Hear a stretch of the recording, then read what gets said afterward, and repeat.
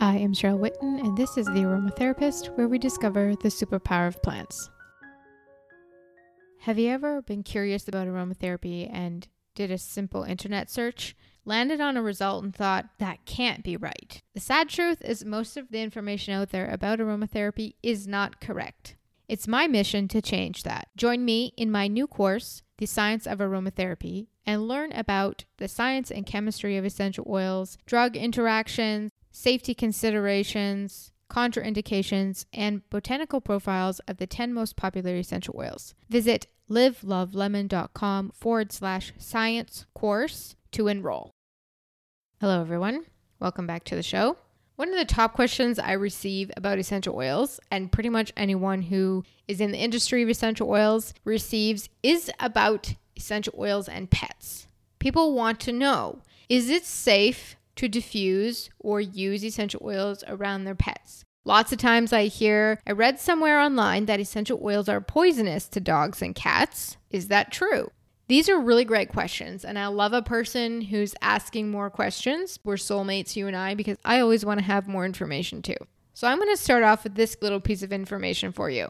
There is a lot of total bullshit out there on this topic. I'm not even going to sugarcoat it because that's how I roll. I mean, I have literally read some of the most ridiculous things about cats, dogs, animals, and essential oils, both on how dangerous seemingly they are. I've also read on the other side that this essential oil is basically going to bring your animal back from the grave. Listen, no and no. I mean, we just cannot be that simplistic, and it's not realistic, and it really creates this extreme narrative on either side that just makes everything sound completely irrational and sensational. And that's really just what it is. There's a lot of extremely poorly written articles, a lot of uninformed and untrained people writing and talking about the effects of essential oils.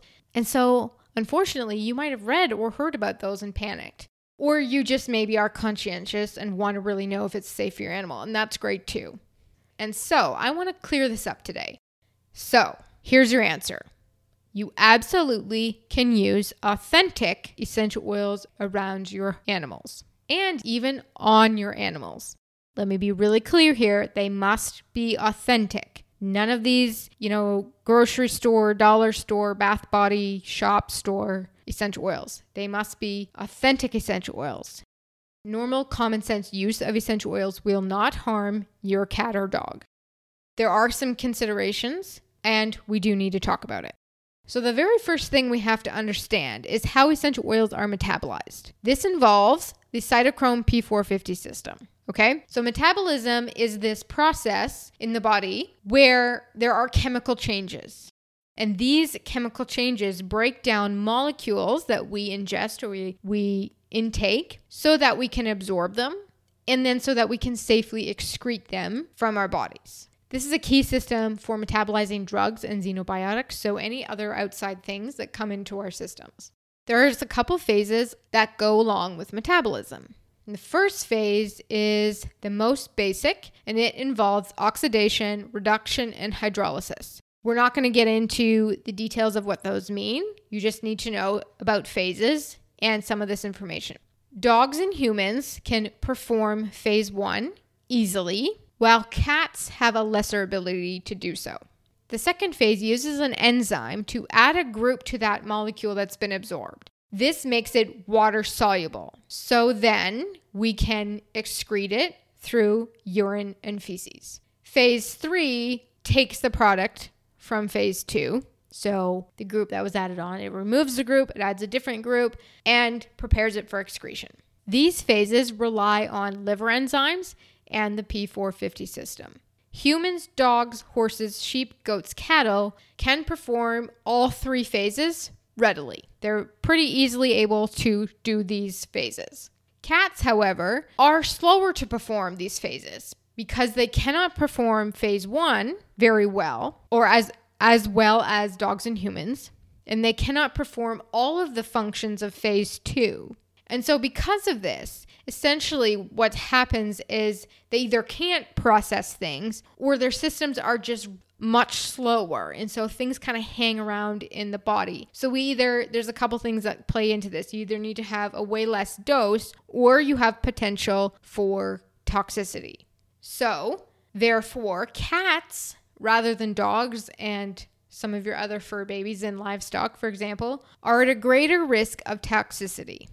Additionally, dogs, horses, livestock, poultry, for example, tend to be more exposed to plant chemicals based on the fact that they eat plants. Livestock and horses and poultry graze pastures where they are exposed to plants all day long.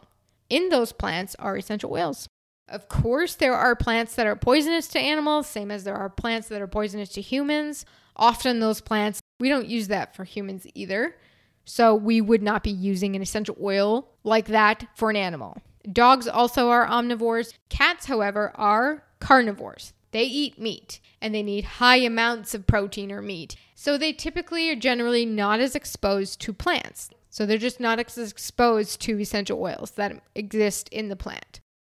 So these processes apply to the ways that we use essential oils: topical application, inhalation, and ingestion. But what's really important here to remember is that the amount that is absorbed is going to be highest with ingestion. And this is across the board for humans as well. If you're going to ingest an essential oil, you are taking in so much more than if you're smelling it or if you're just applying it on your skin. And so the risk for toxicity is much, much, much higher for oral ingestion, for actually taking a supplement of essential oil. It's unlikely that you're actually going to administer essential oils orally to your pets. There are some people that do that, I suppose. If you are considering do that, I would suggest you pause a moment and just ask yourself, what is the purpose here? Why are you doing it? Does it make sense? Have you talked to someone about that? But also on the other hand, while ingestion is much more risk, and it is for everyone, let's take a look at the foods that we're giving our animals, because this is a key way that essential oils are used, and even for humans. I can guarantee you that the food that you are giving your animals have essential oils in them. Essential oils are used readily in human food and animal food for microbial management and for flavoring. In fact, in livestock feed specifically, essential oils are used as what's called a phytogenic feed additive. And they're used as a natural replacement for antibiotics. They're used to improve digestibility of feed and speed of feed passage through the digestive system. And they are antioxidant. They are immunomodulatory. They are antimicrobial. So people are using them as well for animal health. So we don't really know a whole lot about, in science yet about how that works through the feed of animals and especially livestock and those effects yet. But it absolutely is used in feed, and it's generally considered safe. And those supplements and breath treats you're giving your dogs or your cats, those mint dental chews, that's peppermint oil. Some of your cat food also contains essential oils and also herbs. I've seen milk thistle, burdock root, marshmallow root, lavender, chicory root, turmeric in cat's food. Herbs are less concentrated than essential oils, of course, but those essential oils are still in that plant. But also lavender in that food is unlikely to be lavender flowers. That's going to be lavender essential oil. So for clarification, this doesn't mean you should add a drop to the food. That is not the same process as cooking the oils in the animal food. But what I want to impart here to you is that rather than go to that default panic mode, recognize that your pet has already likely been exposed to and ingested some essential oils. If they've been outside, if they have run around in the yard, they've been in the forest, they've been in the flowers, they've been in the gardens, they've been around essential oils. They've already ingested them. And so we just don't need to go quite to the panic mode just yet. As a side note here, there are reports of animals being poisoned by drinking potpourri liquid. And I want to be really clear here that that is not essential oil. That is perfume chemicals. Those are not plants. That is absolutely going to poison your animal. Please keep that away from your animals. And in the same breath, there are reports of animals somehow getting access to full bottles of essential oil and being poisoned. And that also makes sense. A full bottle of essential oil, and we're going to get into dosage in a little bit here, but too much essential oil at one time is going to create havoc in a system, even in humans. It's like taking an entire bottle of medication at one time. It's not a good idea, and I encourage you not to look at your essential oils like that. Keep your bottles somewhere your pets are not going to get into them. So next, let's talk about topical application. So just like for humans, essential oils can be applied to animals, but they should be applied diluted. And the best way to do this is to have your blend pre-mixed, put a drop of 2 with some kind of vegetable carrier oil where it will be diluted, the essential oil will be diluted, rub your hands together, and then pet the oils on your animal. So some animals do not respond well to liquids being dripped on them, so let's avoid that. And as well, the hide may be sensitive, just like skin is sensitive to essential oils. And so we want to protect it as much as possible. And so we want to disperse it with our hands. Also, just like humans, don't drip essential oils in their ears or their eyes or their mucous membranes. Be really careful around genitals and open wounds. And don't put it on their paws. Sometimes you'll see some tips to do that, but animals lick their paws. And so when you think about that for a minute, you put it on their paws, they ingest it through topical application. Because you can smell it, whenever you apply an essential oil, you can always smell it. Now they've also inhaled it, so that's another way that they're getting it into their system. And now they're licking it, so they're ingesting it. In reality, it's probably a small amount, but we still want to be careful. If they get that in their mouth and it's something unpleasant, it's not going to be a good experience for them. Larger animals like horses and cattle can safely withstand larger amounts of essential oil simply because of their sheer size. Horses are huge, so they can process larger amounts. But dogs and cats typically are small, so too much will overwhelm their system. You know, there are breeds of dogs that are larger animals, and so those types of dogs will be able to handle more essential oil, but typically less is more. And so when we read reports too of poisoning online, I want to touch on this, find the actual report or the study and read the amount that was given. So I've seen some reports where it says like 85 milliliters of an essential oil was given to a cat or a dog. That is 5.5 large bottles of essential oil given at one sitting. That is an insane and completely inappropriate use of essential oil. So yeah, I'm not surprised that animal had a problem. One drop does not translate to toxicity at the rate of 85 milliliters. So next, let's talk about this diffusion and this inhalation. And this is the place where the internet really goes off the rails. So there's a couple things that we got to talk about here. Diffusion puts literally parts per million of essential oil into the air. So when you're diffusing, it's typically in a machine. You have either water in there, so it's like a type of humidifier as well as the diffusion, or the molecules are being pumped out into the air. And these are atomized, and so they're very small particles that are being put into the air. So when you get down to what's actually being put into the air, it's literally parts per million. Diffusing is far less concerning than topical application or ingestion, in my professional opinion. They're just really not actually getting that much. That being said, we do have to talk about the fact that because cats are more at risk with essential oils, they're more at risk for drugs as well. There are going to be some essential oils that cannot handle well in the diffuser or applied or ingested. We're going to come back to these when we talk about contraindications, okay? Also, there are some common sense things that we want to address as well. So make sure your animals can get away from the diffuser. Don't lock them in a kennel and then put a diffuser in their face, lock the bedroom door, and then leave them in there. That's not going to be good. That being said, however, I have seen some aromatherapy trained vets using essential oils for respiratory therapy in this manner. So in some cases, it makes sense when you want them to try and breathe it in for respiratory therapy. The other thing is you need to allow them access to fresh air, right? So let them get out of the house, let them move around from room to room where they can get some access to some different type of air so they're not only ingesting essential oils being diffused. And when you start out, just try for short periods of time first. Run it for 5 minutes, run it for 10 minutes, run it for 15 minutes. See how your pet responds. I recommend not letting your diffuser run when you are not home. So cats especially have a habit of playing with things, and so they will want to play with your diffuser. So that can cause some not so great events. So I suggest you don't do that. You want to make sure you're home if you're allowing that to run.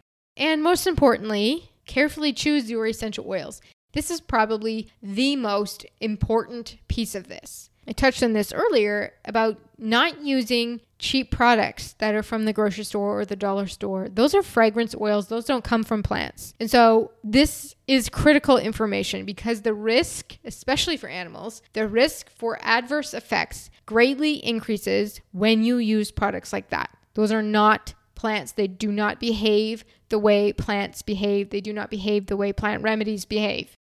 So generally speaking, this normal, gentle, common sense use of authentic essential oils on and around dogs is not going to be an issue. I am really not concerned about dogs and large animals and livestock.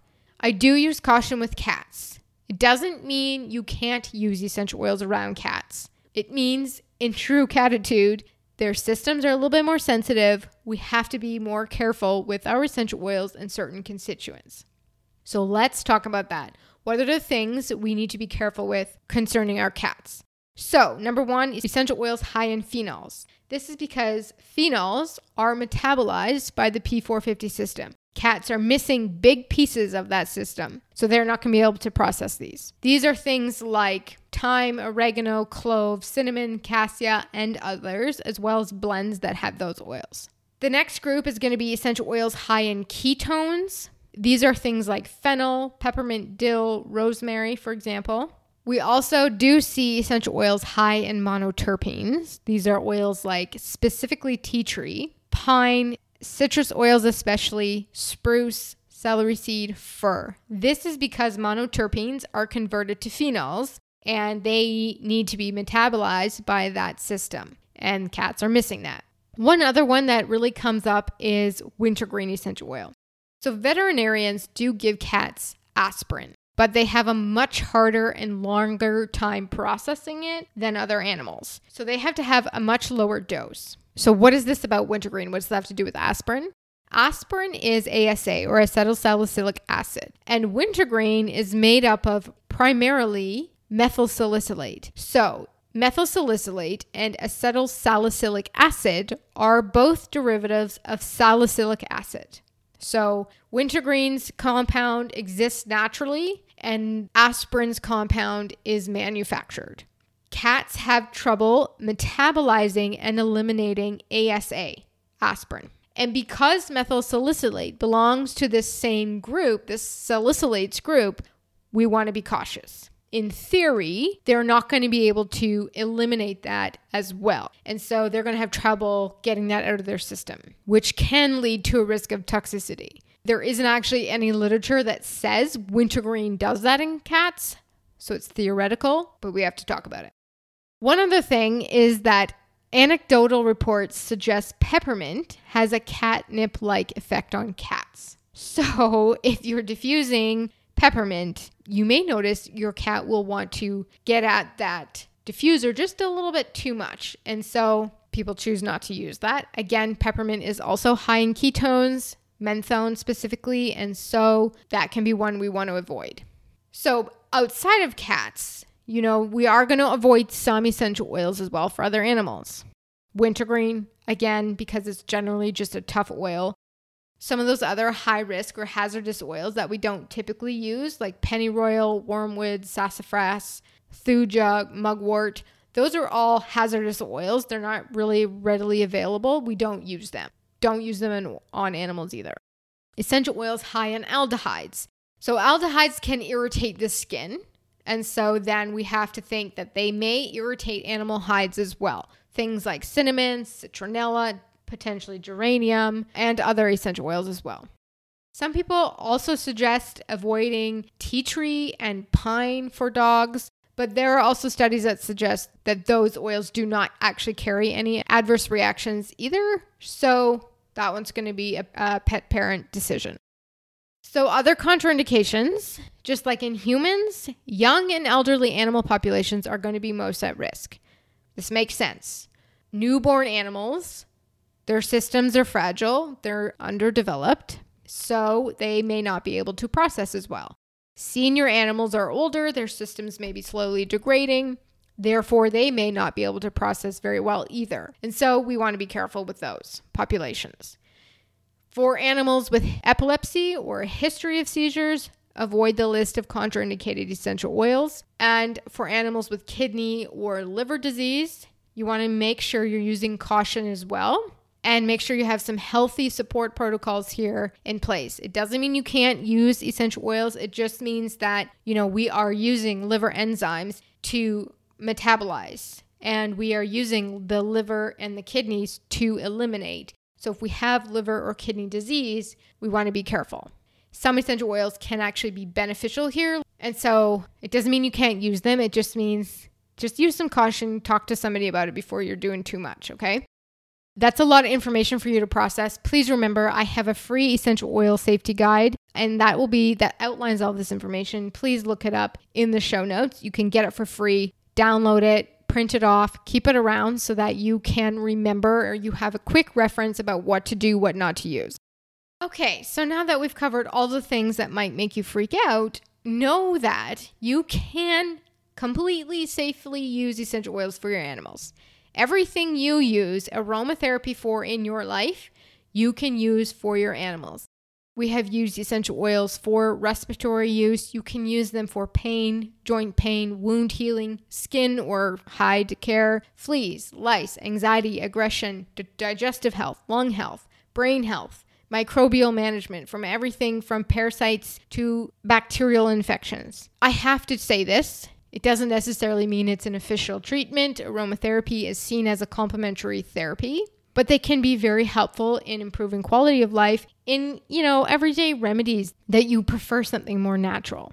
So when we do talk about this, when we talk about treatment or remedy use, the same principles we talk about in human health also pertain to animal health. Essential oils are complex.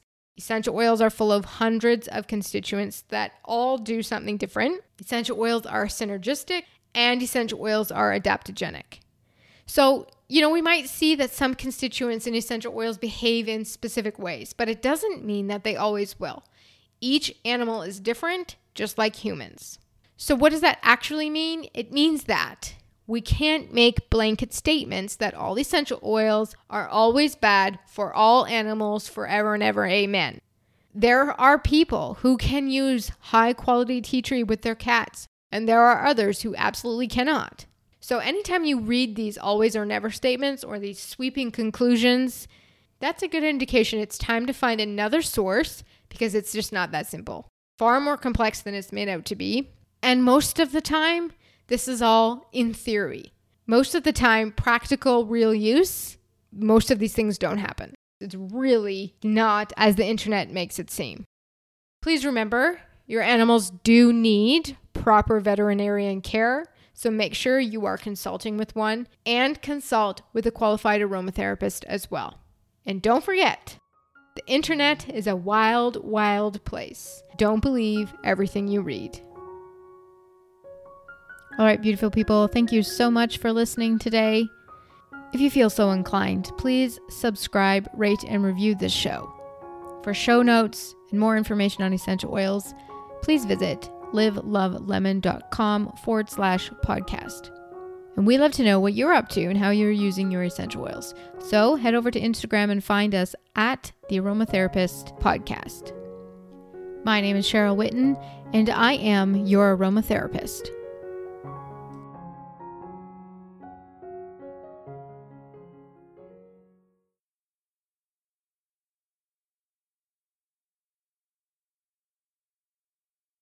We have to share with you this obligatory disclaimer. Information in this podcast is for educational purposes only. It is not a replacement for medical advice or for professional aromatherapy consultation. If you need medical care, please visit your physician. Speak to your primary care provider, pharmacist, and a qualified aromatherapist before commencing any programs.